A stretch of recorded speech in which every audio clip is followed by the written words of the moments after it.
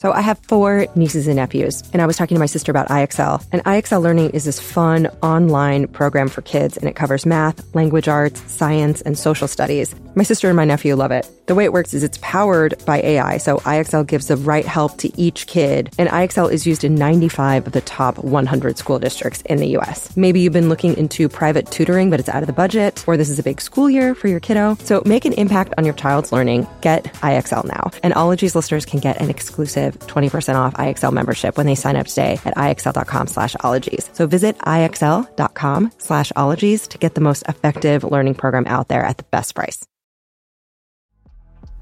This episode is brought to you by Merrick Pet Care. And if you've heard me talk about Grammy, you know that she means the world to me. I wanted a dog for probably 10 years, and I was living in an apartment, couldn't have dogs. When I finally moved somewhere else, I adopted her within weeks, and it was love at first scritch. She's about 2 feet away from me as I record this. She hangs out in the studio, and all I want to do is smooch her and look at her and stare at her. I also like feeding her because I see how happy it makes her. And there's nothing like watching her lick her chops after having yummy stuff like Grammy's pot pie or Real Texas beef and sweet potato, which are 2 recipes she's been enjoying from Merrick. As her parent, I like that they use deboned meat and fish or poultry as the #1 ingredient. I also like that they have these real ingredients and you can see them on the bag so you know what's in each one. And watching her do a little dance, especially with a Grammy's pot pie recipe, brings too much joy to my heart. Is there such a thing as too much joy? I'm not sure. But check out Merrick online or in your local pet store and look for their new packaging with real ingredients shown on the bag and inside it.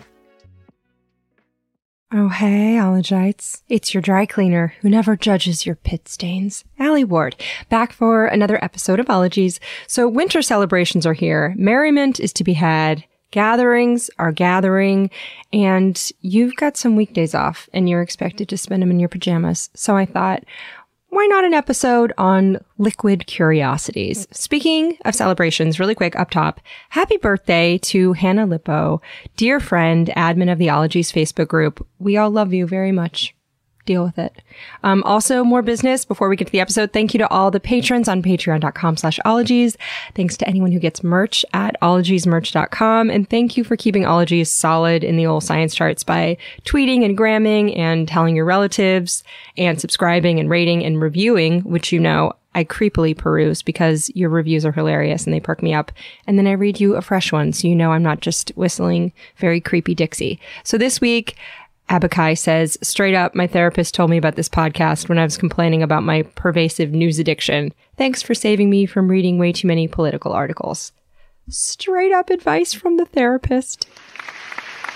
Okay, mixology. Let's get into it. Okay, first, let's tackle this etymology because mixology is not a word used by mixologists a lot. Although it seems like it was a term that was just invented like in the last decade with the resurgence of these Prohibition era classics and cocktails and the resurgence of the semi-ironic mustaches. It is actually a throwback to an earlier time. So before we had delights like indoor plumbing and vaccines, cocktail books and newspapers from the 1860s used phrases like mixologists of fluid excitements to describe bartenders.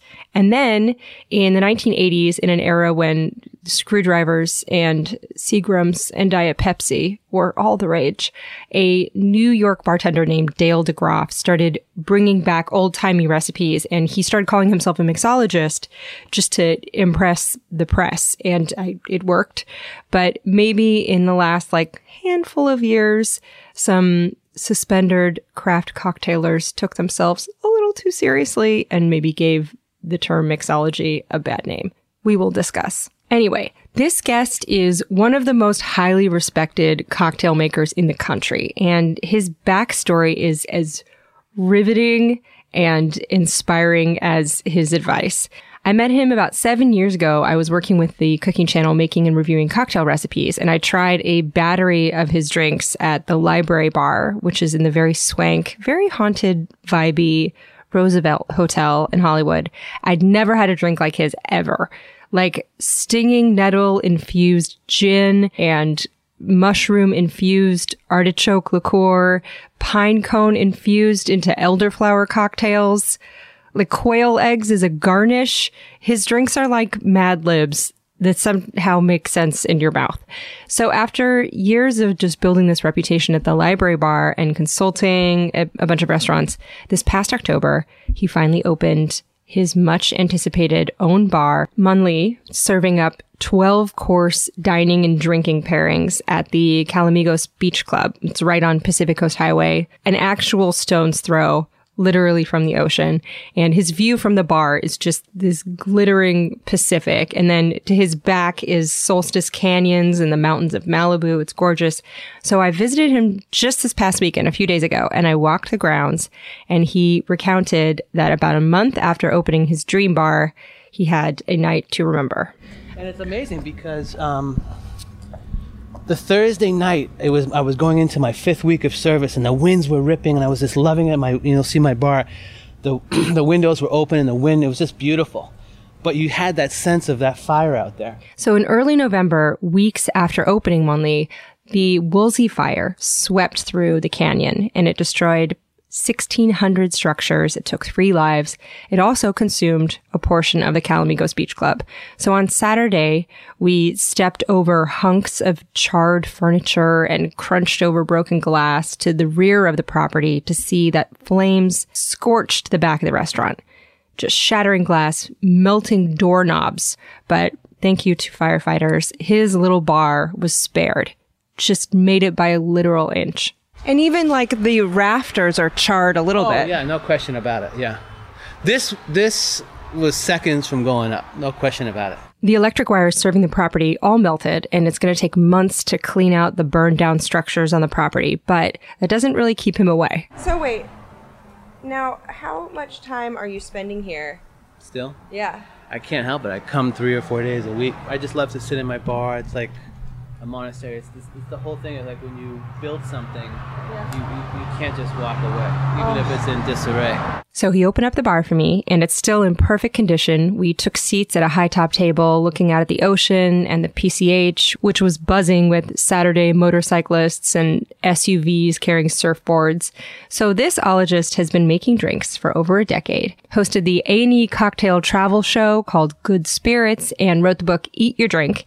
And we talked about his history and how he approaches the American cocktail, his own relationship to booze, his relationship to the word mixology, how to make a good drink at home, how to do your own thing, even if it seems weird to others at first. So saddle up for the wit, the wisdom, and the whimsy of bartender, cocktail chef, and mixologist, Matthew Bianconello.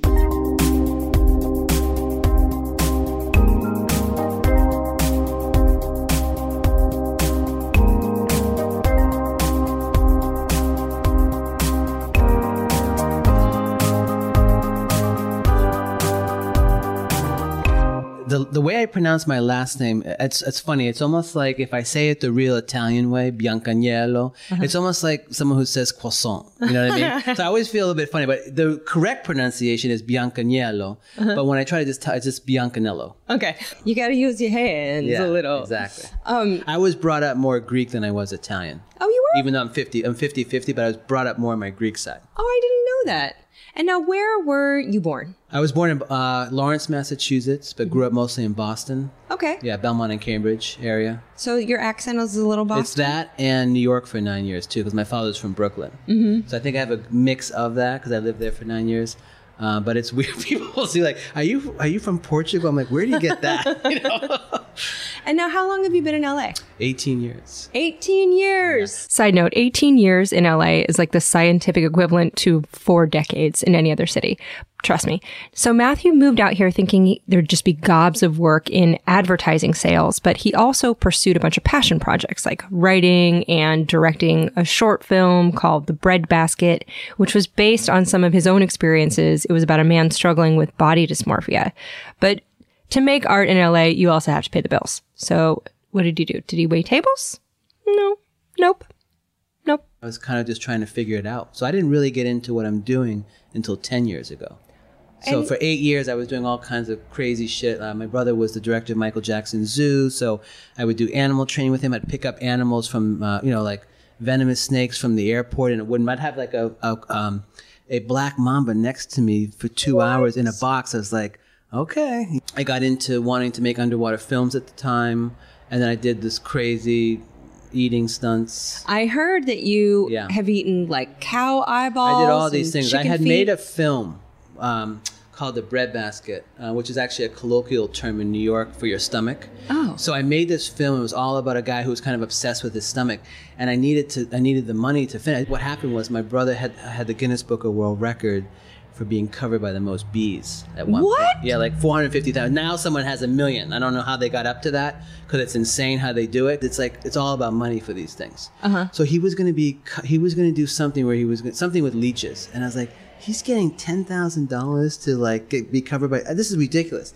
So I remember I went up to the producer and I said, I'll eat anything. And he goes, oh, that's nice, that's nice. So I waited for my brother to kind of do his stunt. I didn't want to rain on his parade. So I went over to the thing and I grabbed a handful of leeches. Leeches!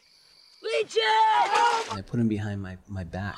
And I went up to the producer. I said, no, I'm serious. I'll eat anything. And I took them live, threw them in my mouth and swallowed them. He jumped back like 10 feet. And he goes, you'll be hearing from us. Within 3 weeks, I was on Hollywood Boulevard at 3 a.m. in front of the Ripley's Believe It or Not Museum, eating like all this disgusting stuff. And I did it so well that I got picked up and I went on Tonight Show with Jay Leno. I was like with David, like all this stuff. And I made like $30,000 in 6 months. And back then that was like 2001. And I was like, okay, I'm going to finish my film and I don't have to worry about working. So that all came out until I was on the old Steve Harvey show. You got the wrong damn daytime show. I'm just trying to work a joke in here. And I had to eat raw chicken feet. Oh, God, And I got so sick that I've been sensitized forever, which is a good thing, don't get me wrong.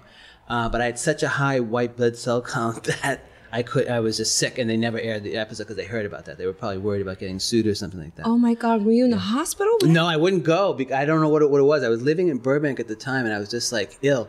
And I never told my father like what I was doing. But he said, well, why did you eat raw chicken feet? I go, well, I just wanted to see how it tasted, So, because I was the kid growing up where like someone would be like, I dare you to eat that potato chip off the ground with the worm on it. I'm like, okay. So it was easy for me. Just quick PSA from your old dad, Ward Vaughn podcast here. Just please don't eat raw worms. Never eat a raw slug or snail. Come on, kiddos. Google rat lungworm. It can literally kill you. So if you've got to eat a slug, just, microwave it first. And if anyone is your real friend, then they will like you even if you don't eat a raw slug to impress them. The more you know. And so you were in LA just doing everything. I was doing so many different things. I actually worked for this art guy who sold erotic art. I was like, shit, what the hell am I going to do? So I just did so many random things, and that's all, yeah. And now you started working at the library bar at the Roosevelt. Exactly 10 years ago. Because that's where I first had Yeah. your drinks. Oh, yeah. And I remember being like, this is a wizard. This person is a wizard. These aren't normal cocktails. When you started at the library bar, did you ever bartend before? I never really bartended. I think I did a few like catering stuff where you're just doing like Jack and Cokes and vodka sodas. Because I do remember my first night, I was with this woman, Jamie, who was working there. And I had to duck down and literally say to her, what's in a Cosmopolitan? Because I didn't know. And I remember, the only reason why I got the job is I knew the manager through yoga. She goes, well, listen, I have this opening at the library, but it's very slow and might be good for you to start. I'm like, okay, I'll do it. And it was crazy because that's what happened. And I think pretty quickly I was like, yeah, these drinks don't seem like they're worth $15 or $16. So let me just start replacing them with fresh stuff. And that was kind of the beginning of it. So I remember one day she tried one of my drinks. She goes, what the hell is in this? This is amazing. I go, well, I just put fresh pomegranate juice. She goes, oh, you're just buying this out of your own pocket? I go, yeah. She goes, well, I'll start reimbursing you. But she was giving me $100 a week, and I was spending $400 a week. Oh my so God. I spent about $8,000 out of my own pocket that first year. I knew nothing about alcohol, so I would slowly get these things and educate myself. But it was really the farmer's market, which was the biggest education. Because now I was seeing stuff. I grew up on the East Coast. I was seeing stuff I've never seen before. And it was like kind of instantaneous. And I think because I didn't have any training, I didn't think about right or wrong. I just did it. And I think once I had to learn something, I read about the daiquiri. And I said to myself, oh, wait a second. Okay, this is a daiquiri. It's rum, lime, and sugar. If I take out the rum and put tequila, it's a margarita. If I take out the rum and put gin, it's a gimlet. If I put in mint, it's a mojito. So a huge light bulb went off. And all I did was I really just stuck with the daiquiri for the first 2 or 3 years. So I think everybody thought, oh my God, look what he's doing. But what I was really doing was a daiquiri in every drink. But where my passion came from, which was finding these ingredients and mixing these unusual flavors. From there, it's just a formula, and you can tweak the flavors and the infusions and the base spirit. Just get weird. Just get a little wacky. The world is your smoky mezcal, wheatgrass elderflower foam, sour pickled button mushrooms, mustard blossom, and spicy arugula flowers oyster shooter cocktail, in Matthew's case. And that is a real recipe. So it just became kind of a free-for-all for me, and it just really escalated quickly. I mean, I can't believe how quickly I got attention in a short period of time for doing that, you know? Because if I was to do that now, it would never be the same. I didn't think about a void in the market. I just thought about, this is all I know. Well, I guess there was kind of a cocktail revolution. I feel like Sex and the City awakened people to the Cosmo. Yes, I'd like a cheeseburger, please, large fries, and a Cosmopolitan. Yeah. And then from there were apple martinis with like apple pucker in it. And then something happened like 2006 or something where well, it also they started advancing. at Milk and Honey in New York, and that was around I think it was I can't remember, it was 2005 or so, but that's what started it there, and they started recreating classic cocktails in the real way, which how they did it in Prohibition, with the ice, the fresh juice. But for me, it was like none of that stuff really appealed to me. So I was kind of on my own island, and it was like, but I love all these fresh things. You know, that was more appealing to me. And how do you feel about the term mixology? Because it's so loaded, which is like, it's the title of this episode, like tongue in cheek, because it's like, okay, but it's such a hated term. You know, I don't have the same hatred. I just kind of have more of a dismissal thing about it. Okay. Like I don't really call myself that. I don't introduce. If someone says, and mixologists, they do all the time, I don't need to correct them. It's like, the quicker I just let it dissolve, the better. Yeah. You know what I mean? So that's what I do. It's more about that. I don't really give any attention to it either way. So I don't know. I always considered myself more of a chef. I always thought I thought more of a chef, and those were the people that I was identifying with. Those are the people I was talking to. Those are the people I was seeing at the farmers market. I wasn't really talking to bartenders, and I don't really go out. One reason is I don't really drink that much, and the other reason is I never wanted to be influenced. I wanted it to come from me naturally. And I think I still have a little bit of that. I still feel like there's so much more inside of me. I don't want to be influenced out there and have someone say, oh my God, he got that from... It's like I want to deal with what's inside of me first. So those are the two components. But the chefs was always the most exciting thing, because I loved when chefs used to come to me. They're like, what are you going to do with that? And I was like, I love that. You know what I mean? Like, what are you going to do with that emu egg? You know, stuff like that. What did you do with an emu egg? I think at first was a drink that I did, and I used the actual egg for the vessel. But what was great at the library bar is, and this was always January through March, when I think the restaurant closed at midnight, people were hungry, I would take the emu egg back and have them scrambled up, and I would just, on the house, one egg would feed 6 people. So I would just feed the whole bar with this emu egg. And I realized how creamy it was, how rich it was. So that escalated to me making eggnogs with it. So, and the shell is so beautiful. So. I know, it's like a dragon egg. And so, you know, you mentioned that you don't drink, and I know that about you, but that always kind of surprised and honestly kind of impressed me, because I know that there are a lot of people who are cocktail chefs who are maybe in it because of a certain lifestyle, but that never seemed to be you. No. You know what it is my mom, and she hates that I keep saying, like, how many times are you going to keep talking about your mom? But I say it because it was a very profound thing. You know, so my mom was such a hardcore alcoholic that it really just turned me off. I remember even just going on a date with a woman, if I smelled alcohol in her breath, it was like a turnoff, you know? Yeah.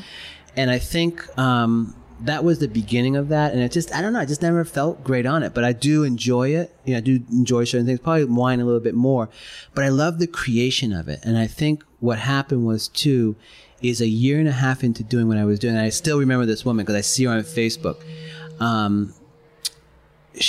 It was like, you know, she was taking pictures of my drinks, and she was like savoring, and she was going crazy. It was a year and a half into it.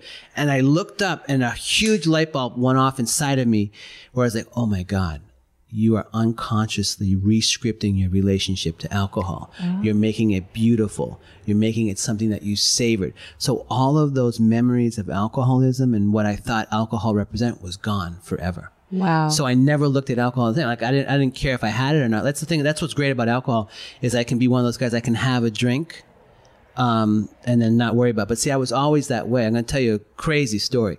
I didn't try drugs until I was 23 years old. Really? And the first drug I did was heroin in New York. I know. That's why everyone's like, what the fuck are you talking about? And I said, no, you don't understand. I tried heroin. I loved it. I did it for 6 weeks straight. Everyone I did it with went down the toilet, and then I got out of it and what are you talking about? I said, I just walked away one day and I was fine. I used to run on it. Like crazy. You know what I mean? I was in New York, you know, and it's like when you could buy it for $5 in Alphabet City. So it was one of those things where it's like, I had that kind of personality where like, I love to dive into something, but I could dive out. Oh my God. So I was lucky. So lucky. Very lucky. Yeah. Also, very lucky. 0 to 60 on that. Oh, that's what. Yeah. Slow Big time. your roll. Yeah, and I think I had pot a few times. And like this is stupid, and then I don't care about drugs. You know. Oh my God. Yeah. And you know, because you've definitely had some ups and downs in your life that are like, big time. You're yeah. such a survival story. Yeah, big time. Where Yeah, lots of things.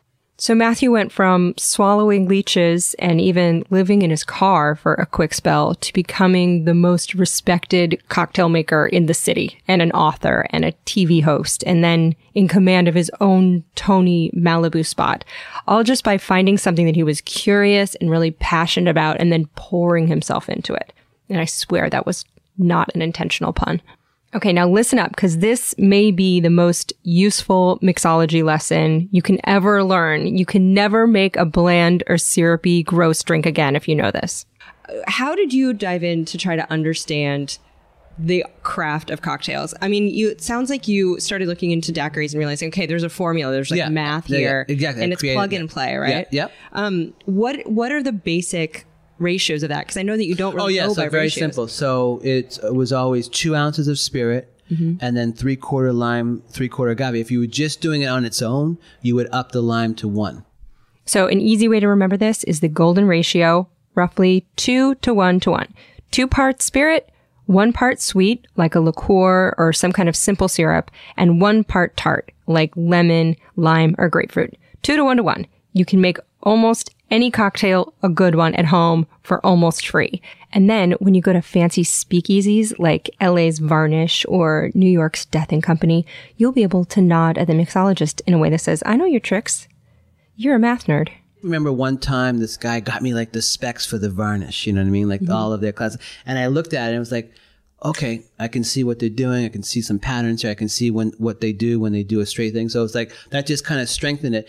In terms of technique, I still feel like I don't really have technique. Yeah, I think I still think I lack that if I'm being honest. And I think like I said, I think it's not that I don't have some technique, but I think what's interesting about where I'm at right now is there's still so much to learn. And I remember just like and I think it was also Dale DeGroff's book, I think it was called The Essential Cocktail. Yeah. So I ended up getting that book and I got to read why he did certain things and the stirring and the shaking and all that. So I adapted that stuff. But I remember like no one taught me. So there I am like trying to stir and I couldn't do it with the spoon. So I had to bend it into a C shape.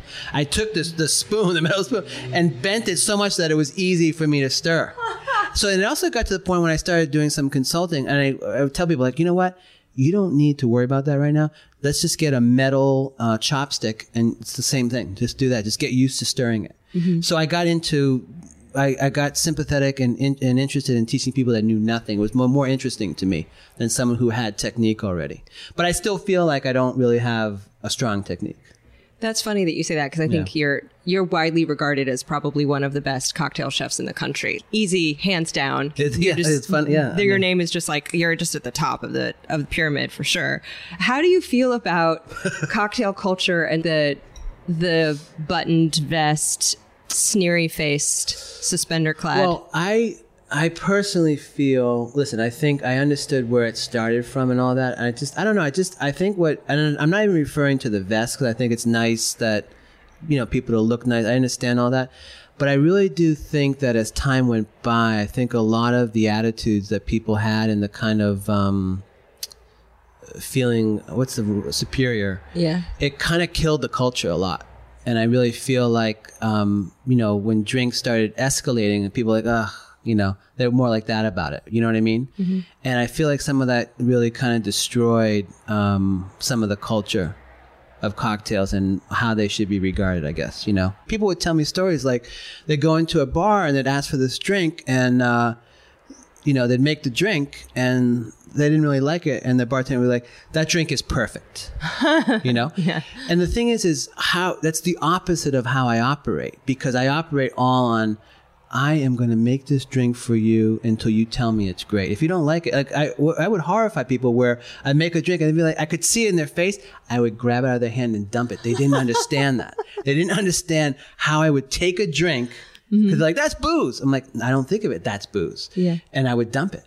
So, it's, there's a lot of layers in that. And for me, the biggest challenge for me was to just stay true to who I was, even though some of the times it was like, fuck, difficult. Yeah. And I never wavered from what I did. That was always important to me, is I never wavered from what I was doing. Because I still never have been in a bar. And if you think about this bar, it's really only truly the second bar I've ever worked in.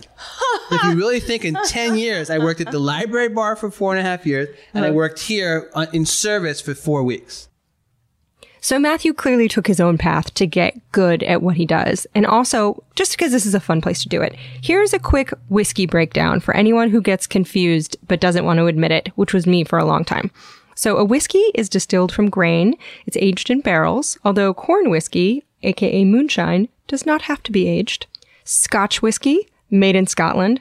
Bourbon is a type of predominantly corn whiskey aged in new, charred white oak barrels, and rye is a type of aged whiskey made with predominantly rye grains. So if someone's like, what'll it be? And you're like, well, I'm a grown-up, so I'd like one bourbon scotch. Just know, bourbon scotch isn't a thing.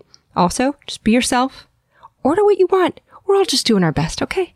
Was there ever a moment where you had to write out, okay, this is a whiskey, this is not a whiskey, this is a type of whiskey, bourbon is a type of whiskey, but only in this You mean I had to do that for trainings? Yeah. And I had to educate myself on alcohol, my palate. Mm-hmm. Because most of the stuff I tried to be like, this is disgusting. Really? Oh my God. I'd be like, ugh. So I got to learn to love Scotch. I got to learn mezcal, all these things that I know people really, really love. They weren't in my wheelhouse, at all. And they weren't things that, it's like alcohol just seemed gross to me a lot of times. Really? Yeah. A lot of palates I know for a fact can be developed. If I could develop a palate for alcohol, I know people can develop palates for anything. Because that was so out of my realm of like something I would enjoy. Right. Yeah. Because I remember also like my father had gotten remarried and I think I had like 9 Jack and Cokes at his wedding. You know what I mean? God. And I was just throwing up like crazy. I mean, I was 25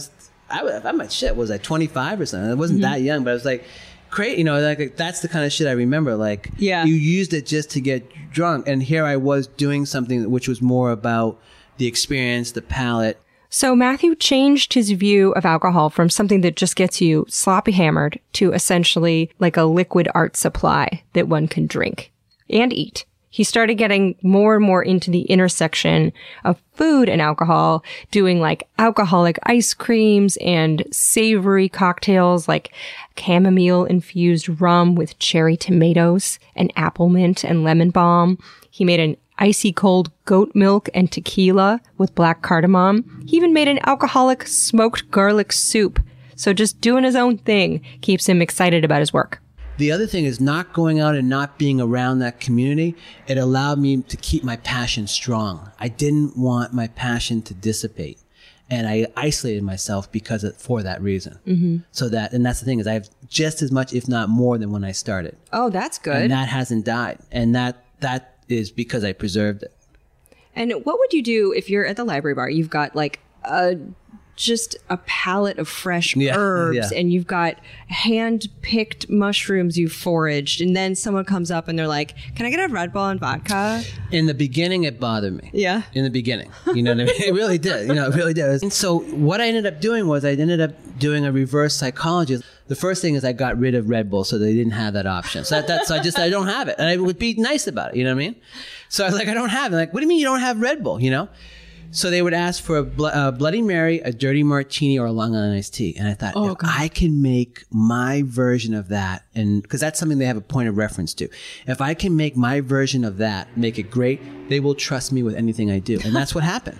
So a kid would come in or whatever and be like, yeah, can I have a Dirty Martini? I'd make my Dirty Sicilian. And they'd be like, what the fuck is this? This is amazing. Quick question. What's in a Dirty Sicilian, you ask? I had to know. It's Matthew's Dirty Martini. It involves garlic, fresh olive juice, oregano, red pepper flakes, and some fresh oregano buds.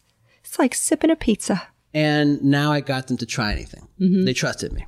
What about a Long Island iced tea? That was actually literally on my list. Has anyone ever ordered a Long Island from you? No question about it. And that's why I started making incredible Long Island. And I even did it when I consulted for Roy Choi when he opened the line.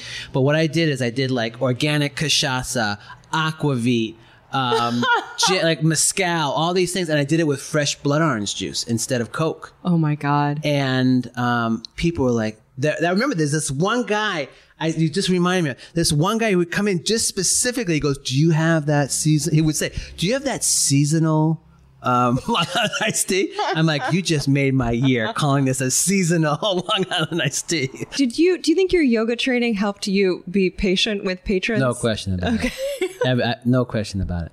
You know what? Let's hop in a time machine. Let's grab a bag of context about ye old history of cocktails. So the first cocktail really went way, way back. And you have to think about it too, is people don't realize this, is cocktails is really our true culinary contribution to the world. The cocktail was born here. Really? Absolutely. And it really came into the I think it was around 1860 or so, that where it came out of New Orleans, and the Sazerac really being one of the first cocktails. And really that is what, and people don't realize that the reason why it spread is when Prohibition came and these bartenders couldn't work here, they went to Europe and other places and they spread their knowledge. And that's how the cocktail started to spread.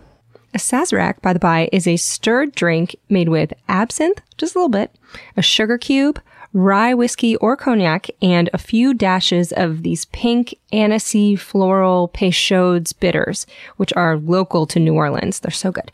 Whenever I've had a Sazerac, I always feel like I should just bob my hair and do the Charleston and pine for a lover that went off to war. The thing that's significant about the Sazerac, which is really what it comes down to, is during that time as well, is that was originally made with cognac, okay? Mm-hmm. And I think at that time, there was a time, I can't remember the period, but it was either late 1800s or early 1900s, there was a major problem with drought in France, and all those grapes were lost, so they stopped making cognac. And that's why they started to have to start making rye and put rye into the Sazerac. And it was during Prohibition, where they couldn't get rye here, that they were starting to get Canadian rye whiskey. So that's the interesting things of how those things came about. Most of these things just in life come about because of necessity. You lose something, you have to replace it, right? And that's what that was, I think a lot of people don't realize that there was a huge rum coming out of New England. People don't realize that, Rum was coming out of New England? Yeah, we had rum runner boats.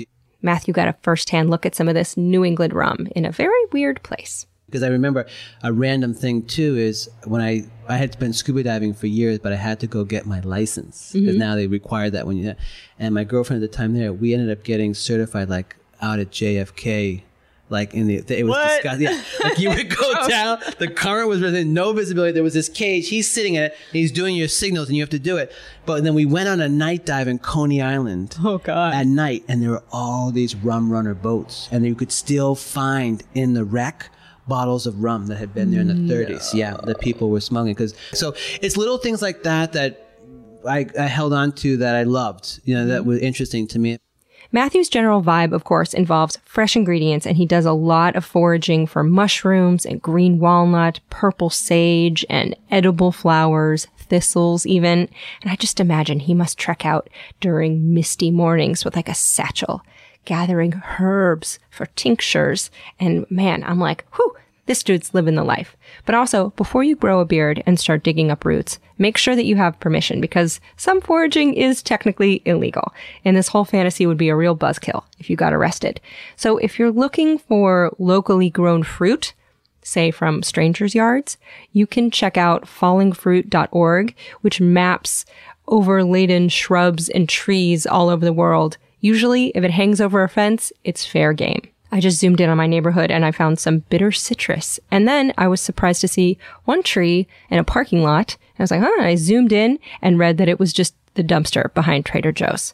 And there was a warning that there was razor wire surrounding it. So some people who map fallingfruit.org have very liberal definitions of foraging. But that's obviously not the kind of foraging Matthew is doing. He's got all kinds of cactus fruit and bay leaf and more growing wild nearby and on his property, plus what he's got in his restaurant gardens. It's a huge part of what I do. No question about it. It's always, I could tell people, I grow things, I go to the farmer's market, and I forage. That makes up the elements of what I do.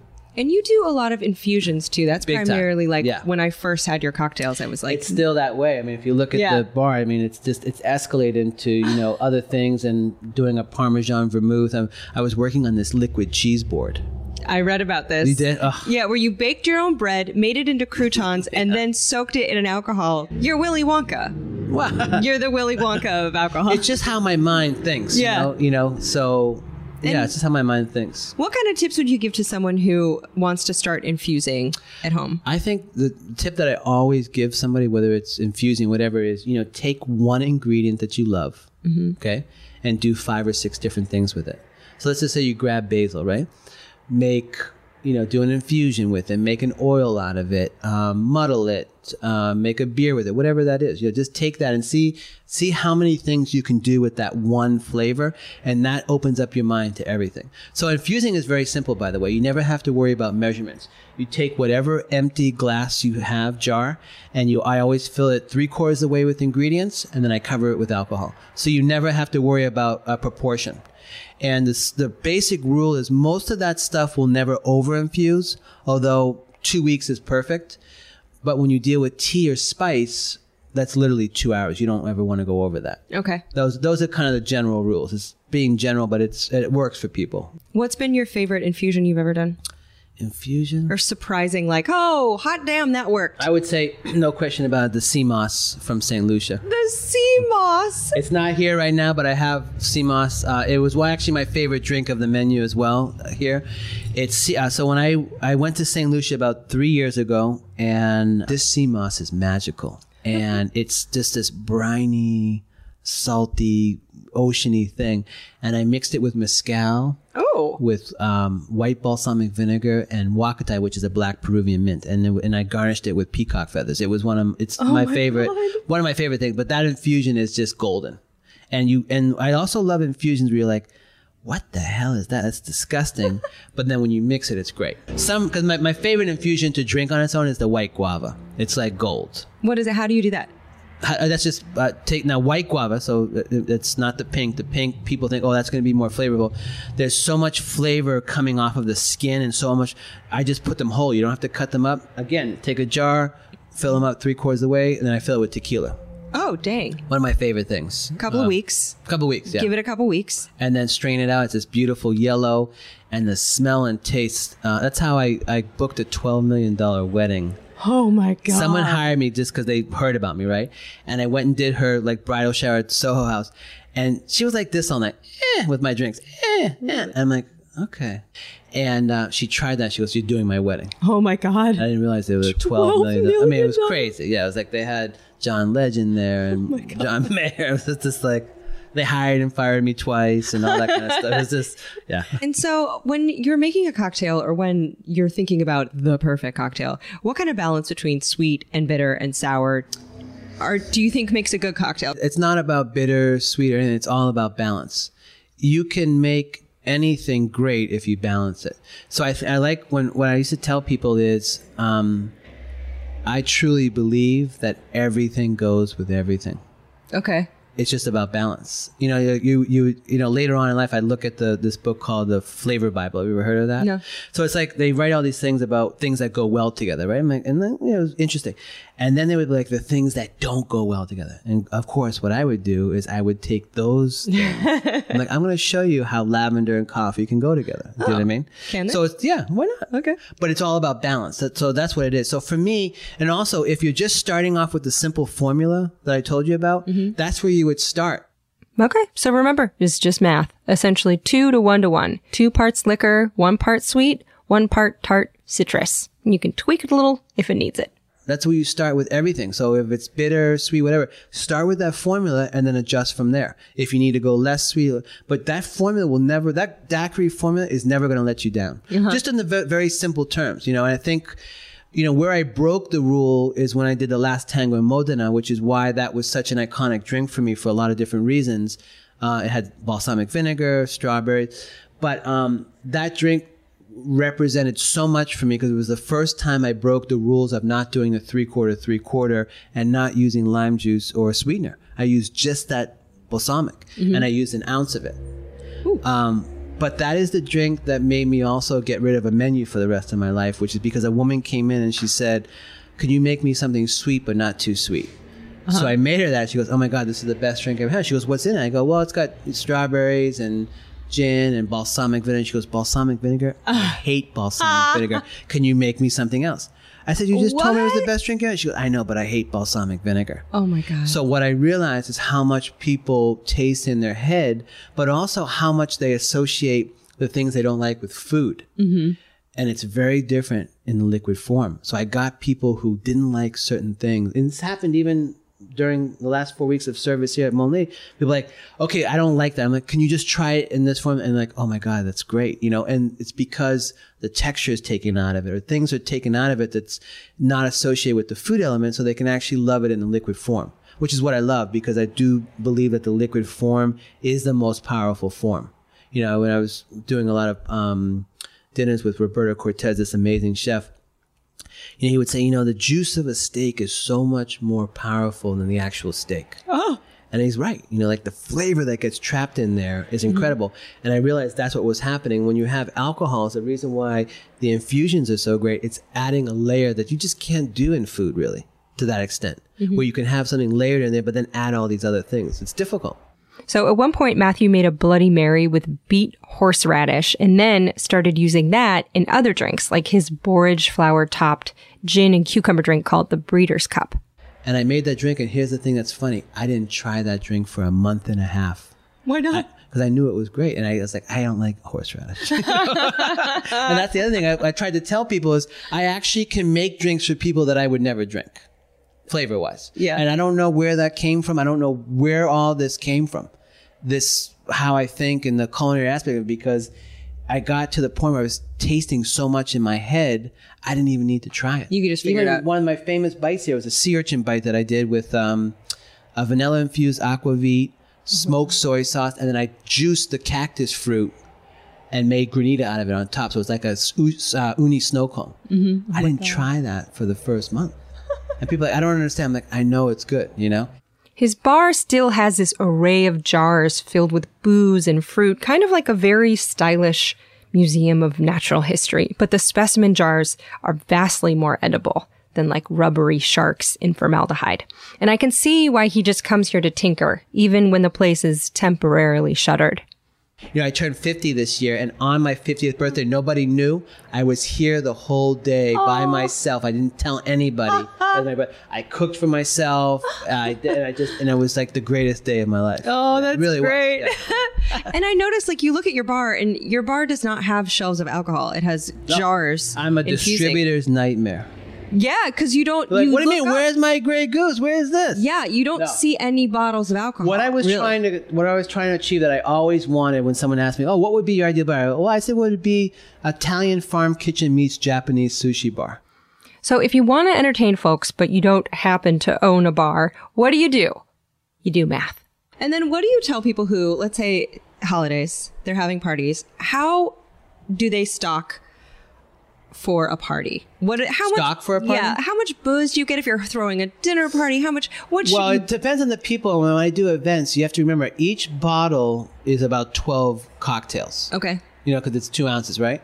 So, and then I always figure there's going to be 2 or 3 drinks per person, at least, So if you have 50 people, then I know I have to have about 150 cocktails to be safe. Okay. 150 into 12 is approximately 12 bottles right there. And then you could do different things. 12 times 12 is 144. So you're very close to that. Of course, adjust this down for smaller parties. I do not have 50 friends. And if you don't want to be shaking drinks in the kitchen all night, The other thing is you could make a killer punch, which is a very simple recipe. And I learned this a long time ago. And the rhyme is 4 strong, 4 weak, 1 sour, and 1 sweet. Oh. So 4 strong would be the alcohol. 4 weak would be some kind of juice like pomegranate or blood orange. Then you do 1 sweet, so 1 cup, 1 cup of agave syrup or sugar syrup, and then 1 cup of citrus. Tart citrus, like lemon or lime juice, not just like a glug of Sunny Delight. If you follow that, you're always going to go right. So I'll make a big punch with that, put a big block in there, and that's really great to do and easy. And if you're doing infusions, it's a great way to add flavor into that without really, like, you didn't mix that, and all of a sudden you have all this flavor because you infused it. That's what I love about infusions. You add one more layer without doing any work. The work is all done beforehand. Really? It's done. Yeah. It's done in a jar while you're sleeping. So much of what I did was so labor intensive that, you love it when you find a new infusion that's like dynamite because it's like, oh, you just saved me a step. Thank you. So cram some peaches in a jar, fill it with bourbon, or make some basil gin or cherry mezcal. Maybe cram some pineapple and rum in a jar, rosemary whiskey, what have you. It's none of my business. You do what you want. You really can't do it wrong. But what would Matthew like to correct? What flim-flam would you like to debunk, or what myth about cocktails are you over? Myth. That's a good question. God, I haven't even thought about that. I don't even know. Throw some myths out. I mean, I don't even know some myths right now. Oh, you know what I always tell people? So a big thing that people always say to me, like, oh my God, can I mix these alcohols? I'm like, it has nothing to do with the alcohol. It has to do with all the crap that goes in there. So what you don't want to mix is the sugars, the artificial coloring, all that's the stuff that's going to give you a hangover the next day. Not because you had scotch, then you went to mezcal, and then you went to gin. So side note, I looked this up and it is indeed a myth. And if you're used to the beer before liquor, never been sicker, liquor before beer in the clear as an incantation against evil, well, that's mostly because if you start drinking higher alcohol by volume drinks at the end of the night, you're likely to get more drunk than intended because your judgment is already whack. You're probably going to drink too much. So what contributes to hangovers is the total amount of ethanol or alcohol that you consume. Also, some studies show that certain alcohols have more toxic hangovery compounds called congeners. And darker spirits like whiskey and cognac and tequila, and especially bourbon, have high congener content, while vodka and gin and light rum have lower levels of them. So pace yourself, drink a lot of water, and don't drive. Killing people, not cute. Very serious. Okay, so let's have some Patreon questions.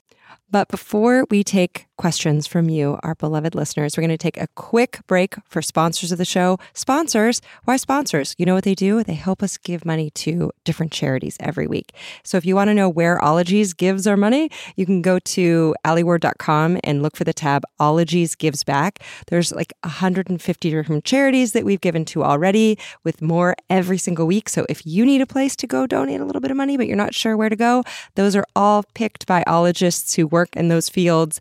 And this ad break allows us to give a ton of money to them. So thanks for listening, and thanks, sponsors.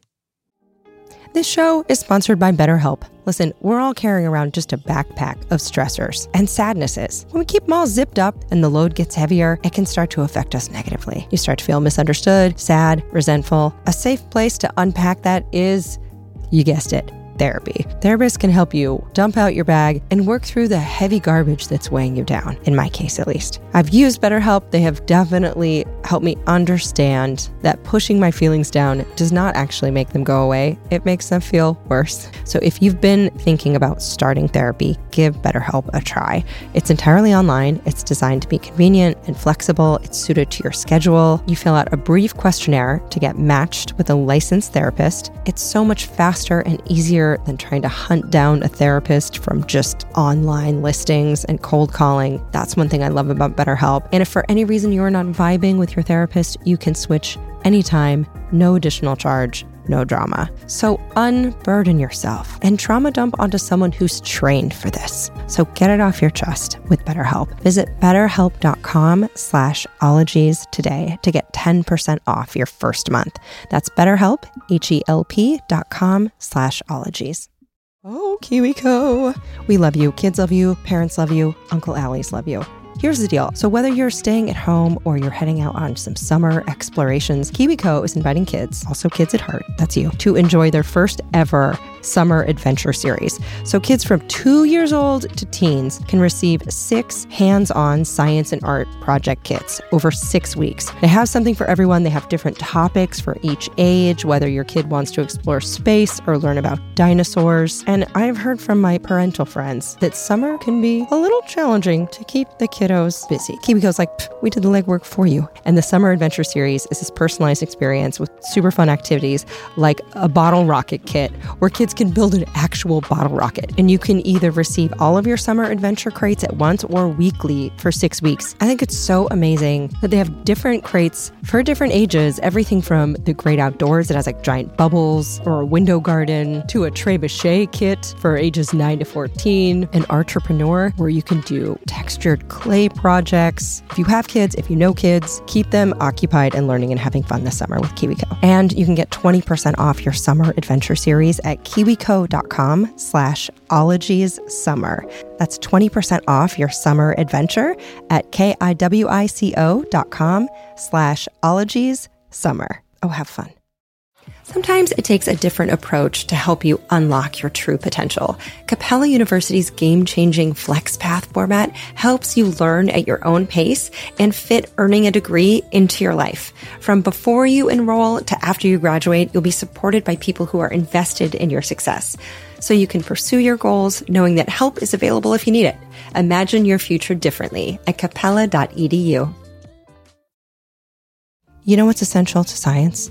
It's not a lab coat, it's skepticism. You know me, I'm down rabbit holes, I'm looking at charts, I'm checking conflicts of interest at the bottom of published papers. And this is helpful because it means I don't buy stuff I don't need. And if you're one of me that can spot a too good to be true health hack from like a mile away and you read labels like it's your job, congrats, you're a skeptic. One brand of vitamins that is literally made for us is called Ritual. It's a multivitamin that exceeds our standards. They have clinically backed Essential for Women 18+. It has high quality, traceable ingredients. They're in clean, bioavailable forms. They're also a certified B Corp, female founded. Just today, one of my powerhouse friends was like, found out I'm vitamin D deficient. I was like, yo, Ritual, dude. When I forget my multivitamins, there's much less pep in my step. I have noticed. They're also very beautiful. They look like tiny lava lamps with little tiny beads in them. There's actually a scientific reason for this, but I gotta wrap it up. So no more shady business. Ritual's Essential for Women 18+ is a multivitamin you can actually trust. Get 25% off your first month at ritual.com/ologies. Start Ritual or add Essential for Women 18+ to your subscription today.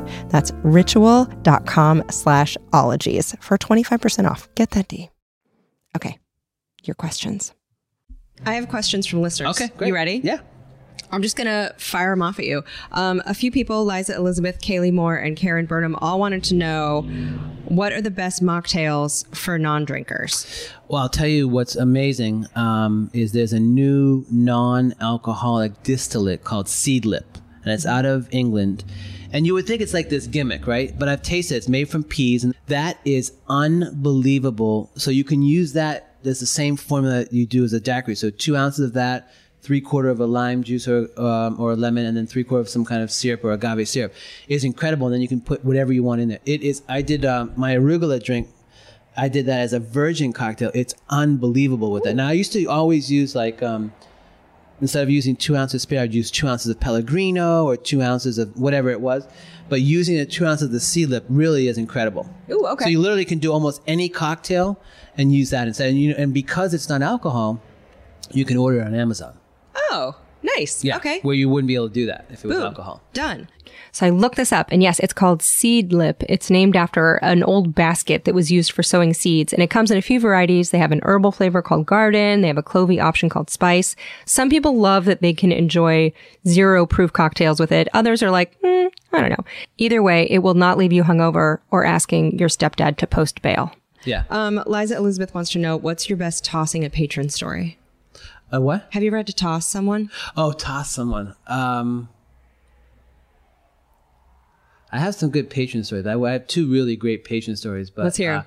I'll tell you this patron story. It's not a top, but I'm going to say it because it has to do with a patron. Okay. So this woman came. This is unbelievable. So this woman came in and with her girlfriend and made her drink. She goes, "Oh my God, this is incredible!" Right? So whatever. So then she's still there, and then I make her another drink. She's like, She does this for the next 3 drinks. I'm like, fuck, am I pissed? I'm like, okay, here's the deal. It's not you, but I'm very upset that I can't please you right now. So I'm going to go take a walk. And I really need to take a walk. So, so she's looking at me funny, right? Mm-hmm. So I go down into the freezer, literally the freezer. I was like, what the hell was that first cocktail? Blah, blah, blah, blah. A huge light bulb went off. I ran upstairs and I made her a drink. She goes, now that's a drink. If it didn't have ginger in it, she didn't like it. Oh my God. And it was that simple, right? So a couple weeks goes by, I get a phone call from her because she asked for my card, which I never thought. I'm like, this girl doesn't, She's like, oh, I want you to do a party for me. I'm like, and I was inside. I was like, really? I didn't even know if you liked my stuff. And then and I said, well, how many people? She goes, listen, I love what you do. Just bring a bunch of stuff. And so I show up at her house. It was actually here in Malibu. And I said, oh, what time is everybody coming? She goes, well, it's just me. And the first thing I thought, like, okay, someone's playing a joke on me. There's cameras here. They want to see what I do, all this stuff, right? So I really played it cool. But what turned out halfway through, I knew it wasn't a joke. So I made 9 drinks for her in 11 hours. All she wanted to do was to be taken care of. But what it did is every drink I had an hour to prepare. So when I did my 17-step Bloody Mary, I grilled every vegetable on her grill, right? Oh my God. So she just had an incredible time. She said, thank you. I knew halfway through it wasn't a joke, all this stuff. So I never heard from her again. And then about 2 years later, I'm in Maui, okay? Okay, this gets weirder. So Matthew's in Maui. He's working. He has some coconuts and cacao nibs because he's Matthew. So he goes to put him in his hotel room and realizes he forgot his key, but hotel staff just unlocks the door for him. I'm starting to put the coconut milk away, and I see all these sodas. I'm like, that's funny. We didn't have these sodas. And I go put something else down, and I'm like, oh my God, I'm in the wrong. Oh my God, I better get out of here before I totally freak somebody out. Oh no. So I realized I ran out of there, and I called the guy. I said, actually, I think I'm the next, and I realized I was the next one over. I didn't know the room number. I just thought by sight. So he let me in. I wake up, so what I did is I grabbed everything quickly. I ran out. When I woke up the next one, I'm like, oh no, I forgot those cacao nibs in the house. No. I said, I have to go knock on there, So I went around, I knocked on the door, and who comes up but the woman that I did those drinks for? No. I mean, unbelievable. I get the chills again.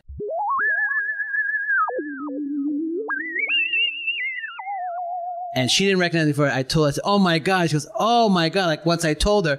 And she goes, yeah, we were wondering what these cacao nibs were doing on the table here. I'm like, I'm so sorry. I told the story. We started laughing, and that was it. Oh my God. What a story. You know what I mean? In Maui? Yeah, in Maui. And that was 2 years after I did 2 or 3 years after I did the thing for her. That is I never heard from her. weird. I know. Unbelievable. That's really Unbelievable. Life is a simulation. Weird. Okay, Christopher Brewer and Lily Masso both want to know, what's the drink that most bartenders hate to make when they're asked for it?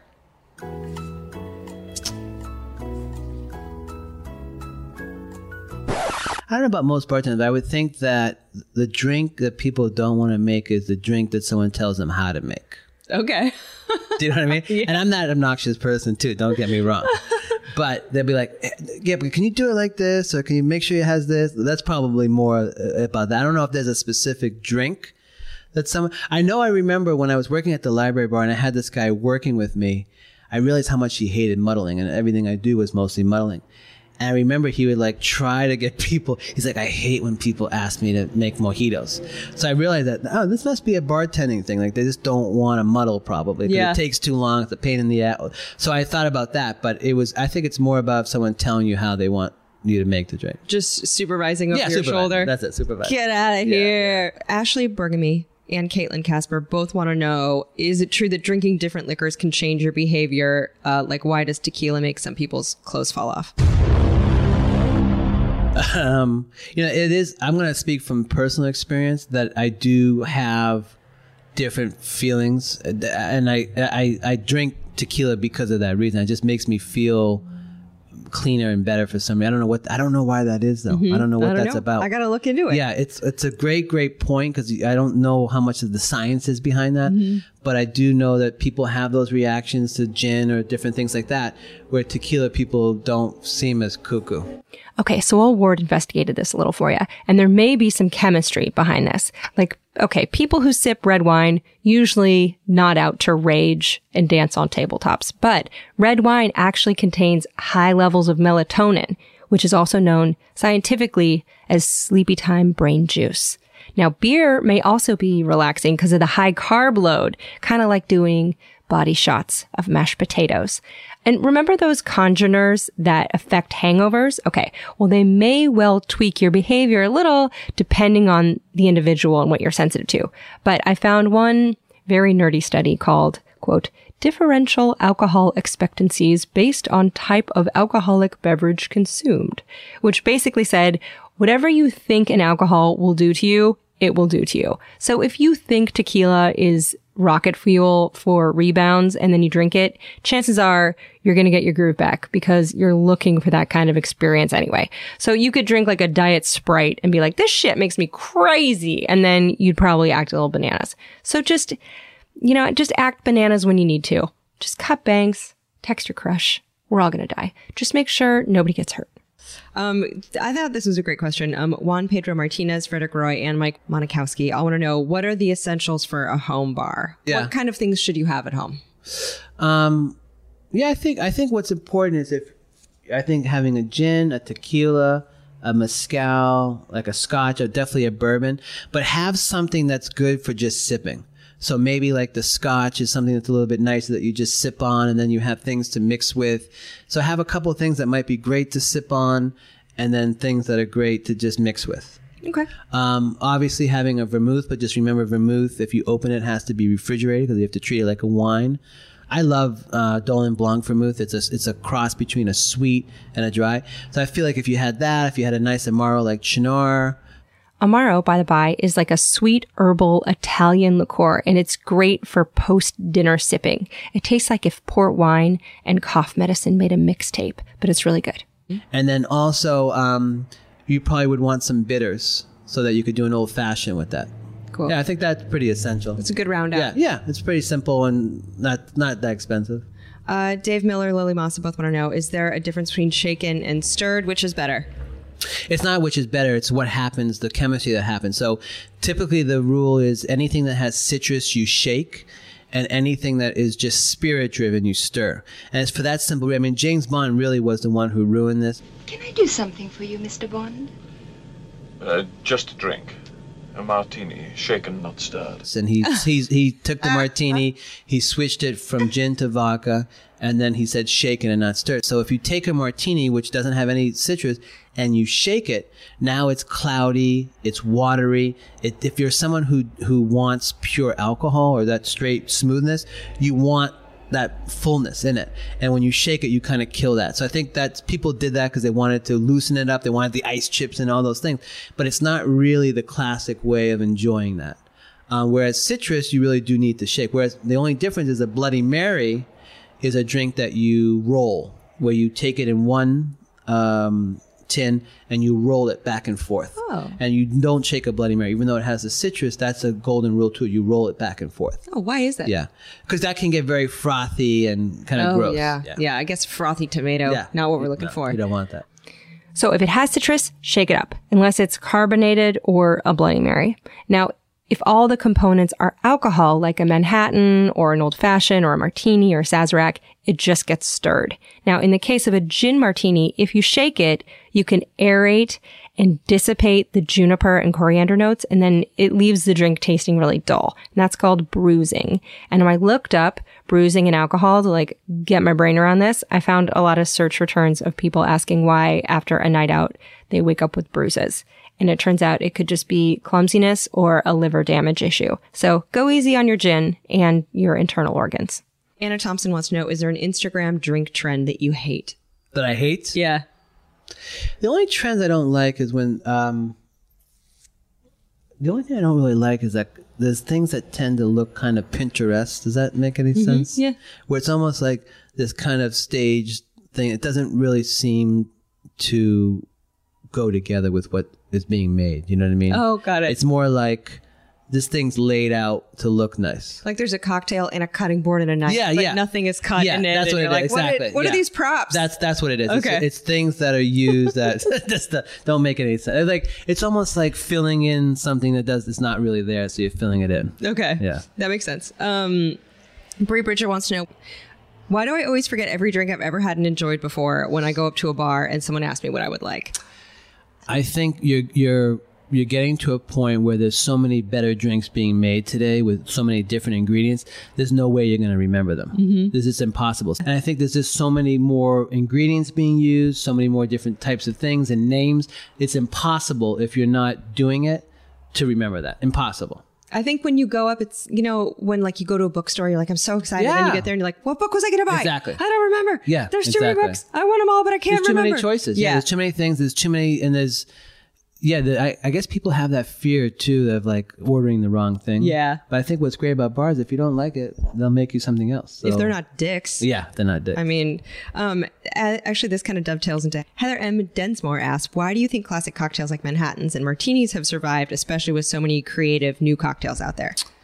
I just think that they're classics, and I think they take a spirit and accentuate it in its best way. It's in its simplest form without having the spirit on its own. There's not enough of new versions of those that have been extremely popular that I think have stayed. I think that's the reason why. Right. And I think it's also the reason everyone starts learning those. So it's more of a vocabulary that they use more often. So you're going to see that more, and that's going to stand up, because that is how people learn to make drinks. That's how they learn to stir things. That's how they learn to learn formulas, all of that.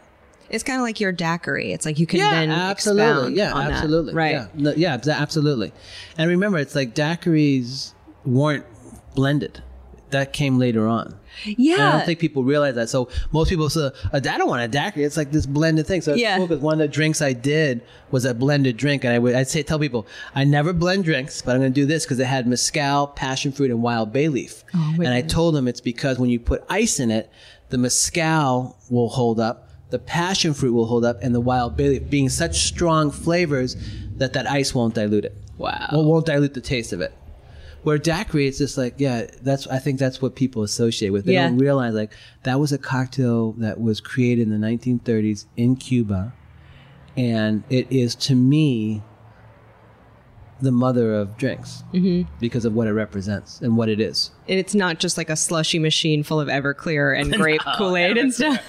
Everclear, if you want to talk about it, Everclear needs to go away forever. Mama Awesome wants to know, are there any, she wants to know, best margarita recipes with a pre-made mixer? Is that even possible? Pre-made mixer, that's a good question. But the thing is, you don't need a pre-made mixer, because all a straight margarita is 2 ounces of tequila, 1 ounce of lime juice, and 3/4 ounce if you can do an agave syrup, which is a 1-to-1 ratio of agave to water. And you don't even have to heat that. You just stir it. So you literally could make that mix in 2 seconds. Right. But that is the greatest recipe ever. I think it's called the Tommy's Margarita. And I always do it with the number 2 tequila, the 1, 2, 3, 2. And blended or on the rocks? On the rocks? On the rock, yeah. Okay. No salt. No salt. Okay. Renee Coley wants to know... if you want to blend it, though, do it with mezcal. Oh. And like I said, it will hold up. It will hold up with the ice a little bit more. Okay. Yeah.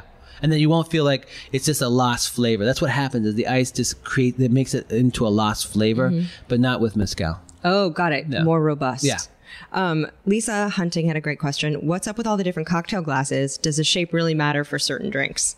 I think with cocktail glasses, it's just another expression of eating with your eyes. And I do think that, when you taste tequila, if someone's going to do a tequila tasting with you, most real tequila people, they would love to put it almost like in a wine glass, because they really feel like the aromas and things like that can come out better. So I think when there's glasses that are intended for certain ways, they want you to experience the aroma of things more, where others are more of a visual aesthetic. But that's the thing, is you don't have the opportunity to really show everything when it's in a liquid form. But that's where the glass comes in. It's almost like using a really cool fork or like that. Got or it. plate, So maybe drinking like an old fashioned with a heavy bottomed glass is... Yeah, and also that's different. There's something about that. Same with the scotch. there's something nice about the heaviness of that and sipping on it. It's not too high, because you wouldn't want to put a high glass with just a few ounces of something. It seems weird. Oh, the idea of drinking like an old fashioned out of a red silo cup, it makes me want to just walk into traffic. Sounds like the worst. What do you like to drink? I was always a Negroni person. Yeah. A Negroni person for a while, and I don't drink much myself anymore. I mean, back when I was covering cocktails, of course, that was part of my job. But I have been more on a mezcal margarita tip. That's the way to go. Something smoky with a little bit of spice to it. You have the same thing as me. Yeah. Yeah. Yeah, that's great. But I've been doing kombucha margaritas. Yeah, I love it. It's pretty good. Yeah. I meant red Solo Cup. Please forgive me. Also, kombucha cocktails, hear me out. Kombucha is a mixer. Little lime, little tequila, little cayenne on top, and you can leave out the tequila. It's still delicious. Carrie Weber wants to know, when you go somewhere, what's your cocktail order? When someone else is making it? It's usually just an Amaro on the rocks. Okay. Yeah. Just a Cynar, sipper. Just a sipper, bitter. Mm-hmm. Yeah. And then last questions I always ask, what is the thing about your job that you hate the most, or the thing about making cocktails? Making cocktails or just a job? Everything.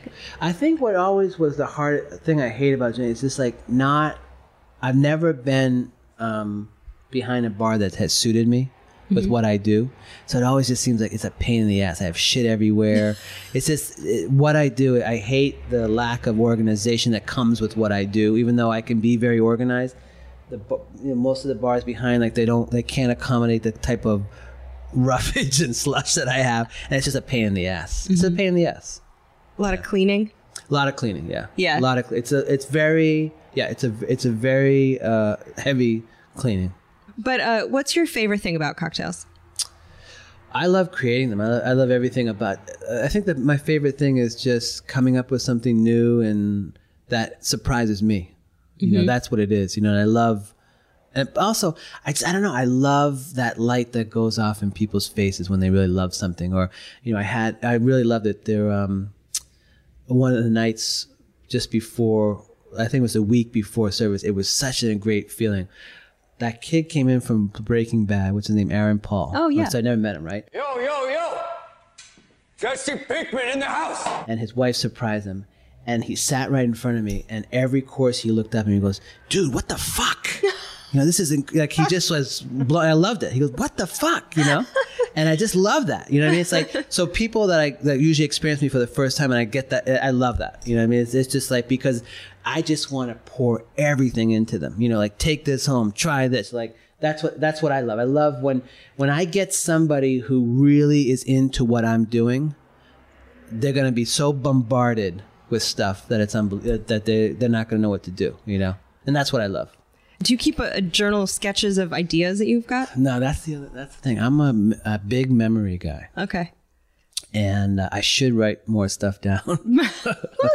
But I'm such a guy of memory, and I'm such of it's just there. I don't. It's just there.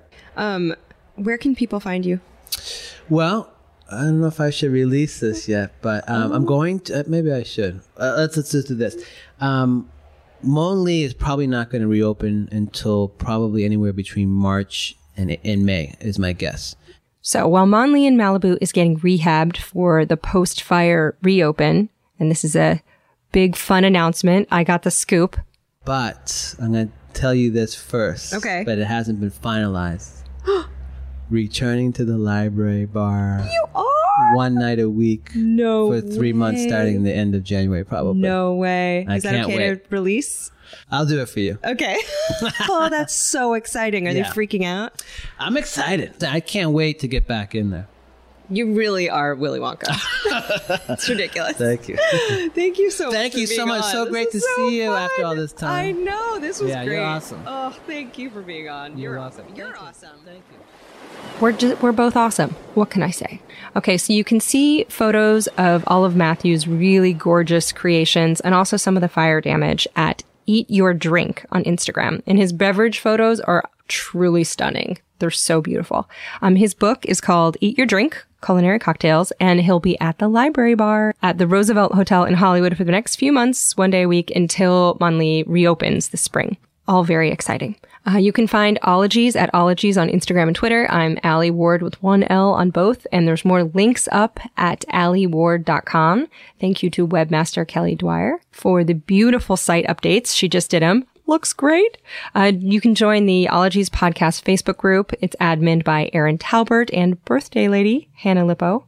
Love you, girl. Merch is available at ologiesmerch.com. Thank you, Shannon Feltis and Bonnie Dutch, for managing that. Thank you, as always, to the ever-spirited Stephen Ray Morris for all of his stellar editing. He also hosts the Purrcast, which is about kitties, and See Jurassic Right, which is his love letter podcast to dinosaurs. And special editing help this week also from the lovely Jarrett Sleeper of the mental health podcast, My Good Bad Brain. Check that out, too.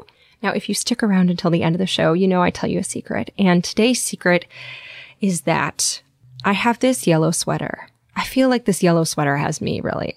It's the most comfortable article of clothing I've ever owned. I wear it every day, and it's become a problem. It's become embarrassing. Like, I can't wear this again. I have pictures on my Instagram. I'm in this yellow sweater in all of them. So just don't judge your old dad. You find something you like, you stick with it, and you wash it when you can. You wash it when you can. Okay, stay warm. Merry holidays. Bye-bye. Pachydermatology, homeology, cryptozoology, litology, nanotechnology, meteorology, olfactology, nephology, serology, selenology.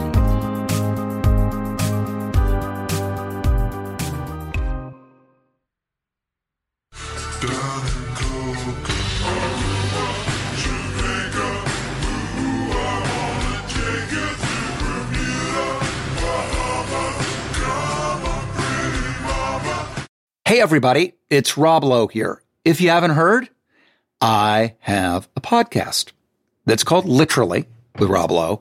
And basically it's conversations I've had that really make you feel like you're pulling up a chair at an intimate dinner between myself and people that I admire, like Aaron Sorkin or Tiffany Haddish, Demi Moore, Chris Pratt, Michael J. Fox.